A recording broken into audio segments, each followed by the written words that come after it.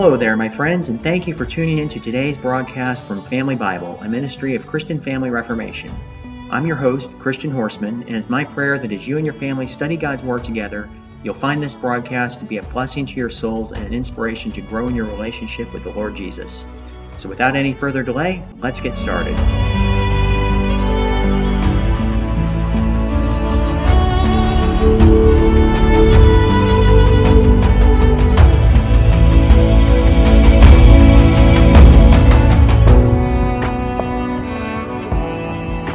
It's Saturday, July 1st, the year of our Lord 2023, and today we're taking a closer look at the 63rd chapter of the book of Isaiah.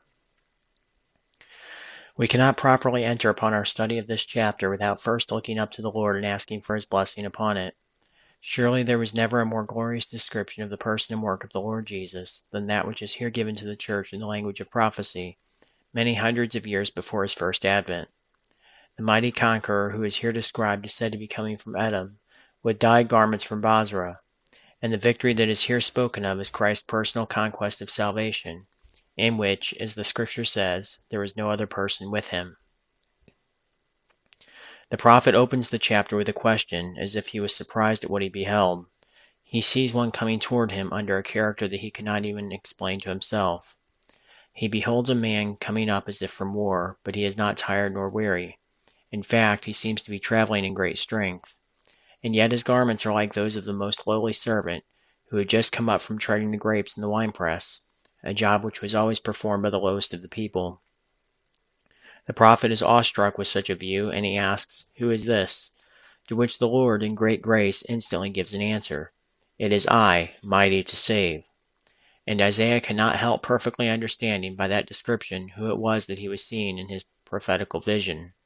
None except Jesus, the promised Savior, could be mighty to save, for salvation is found in none other name. The prophet asks how it came to be that one who is so great and glorious should now appear in an office that is so lowly and humble. This is and will be the everlasting subject of wonder, praise, and joy among all the Lord's redeemed ones to all eternity. Behold the humility of Jesus. He emptied Himself of His glory and came to earth as the suffering servant. Surely by this humiliation, as well as by His obedience and death as the mediator, the law of God has been more honored and glorified than it could ever have been by the unsinning obedience and death of angels and men to all eternity. The winepress which Jesus trod was the winepress of the wrath of God, into which our nature deserved to have been thrown, and had it not been for Jesus' interposition, we surely would have been thrown in there and remained there to be crushed for all eternity. And well might Christ add the fact that there was none with Him in the winepress from among the people. For the sins which He carried when He was made sin for us, if they had been laid upon His people, they would have crushed the whole human race and ruined forever. But what a sweet thought that He who carried our sins and sorrows fulfilled the whole work of our redemption Himself. Upon Him the Father laid the iniquities of us all. And since Jesus' own arm worked out our salvation, will we not give Him, most cheerfully and thankfully, all the praise? The latter part of this chapter, as well as the next, seems to express the prayers of the Jews, acknowledging God's great mercies and favors to their nation. They confess their wickedness and hardness of heart. They entreat His forgiveness and deplore the miserable condition under which they have so long suffered. The only begotten Son of the Father became the angel or messenger of God's love to them. He had come to redeem them with tenderness, yet they murmured and resisted His Holy Spirit, despising and persecuting His prophets, and rejecting and crucifying the promised Messiah. All of our comforts and hopes spring from the loving kindness of the Lord, and all of our miseries and fears are a result of our sins. But the Lord Jesus is the Savior, and when sinners seek after Him who has saved and fed His purchased flock in past ages, and who has led them safely through dangers, then there is good reason to hope that they are discovering the way of peace.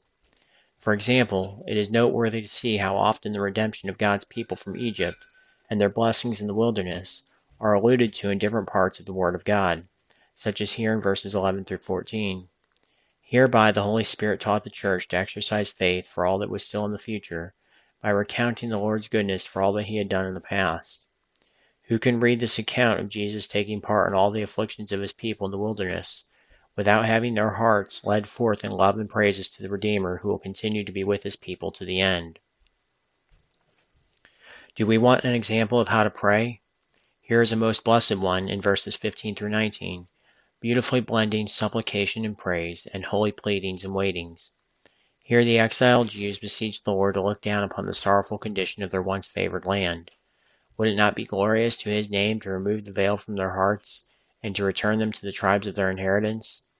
But the Babylonian captivity and the after deliverance of the Jews were only foreshadows of far greater events which are here foretold, for the Lord looks down upon us, his people, in tenderness and mercy.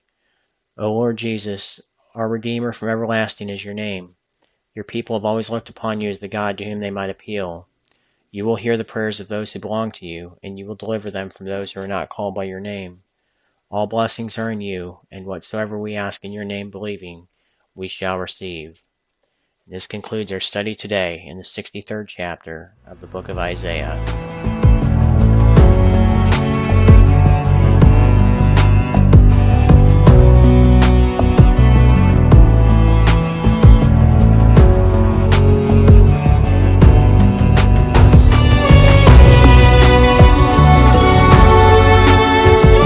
Thank you so much, my friends, for tuning in to today's broadcast from Family Bible. I hope you've enjoyed it as much as I have, and I invite you to join me again here tomorrow, Lord willing, and continue experiencing the richness of His precious Word with your family.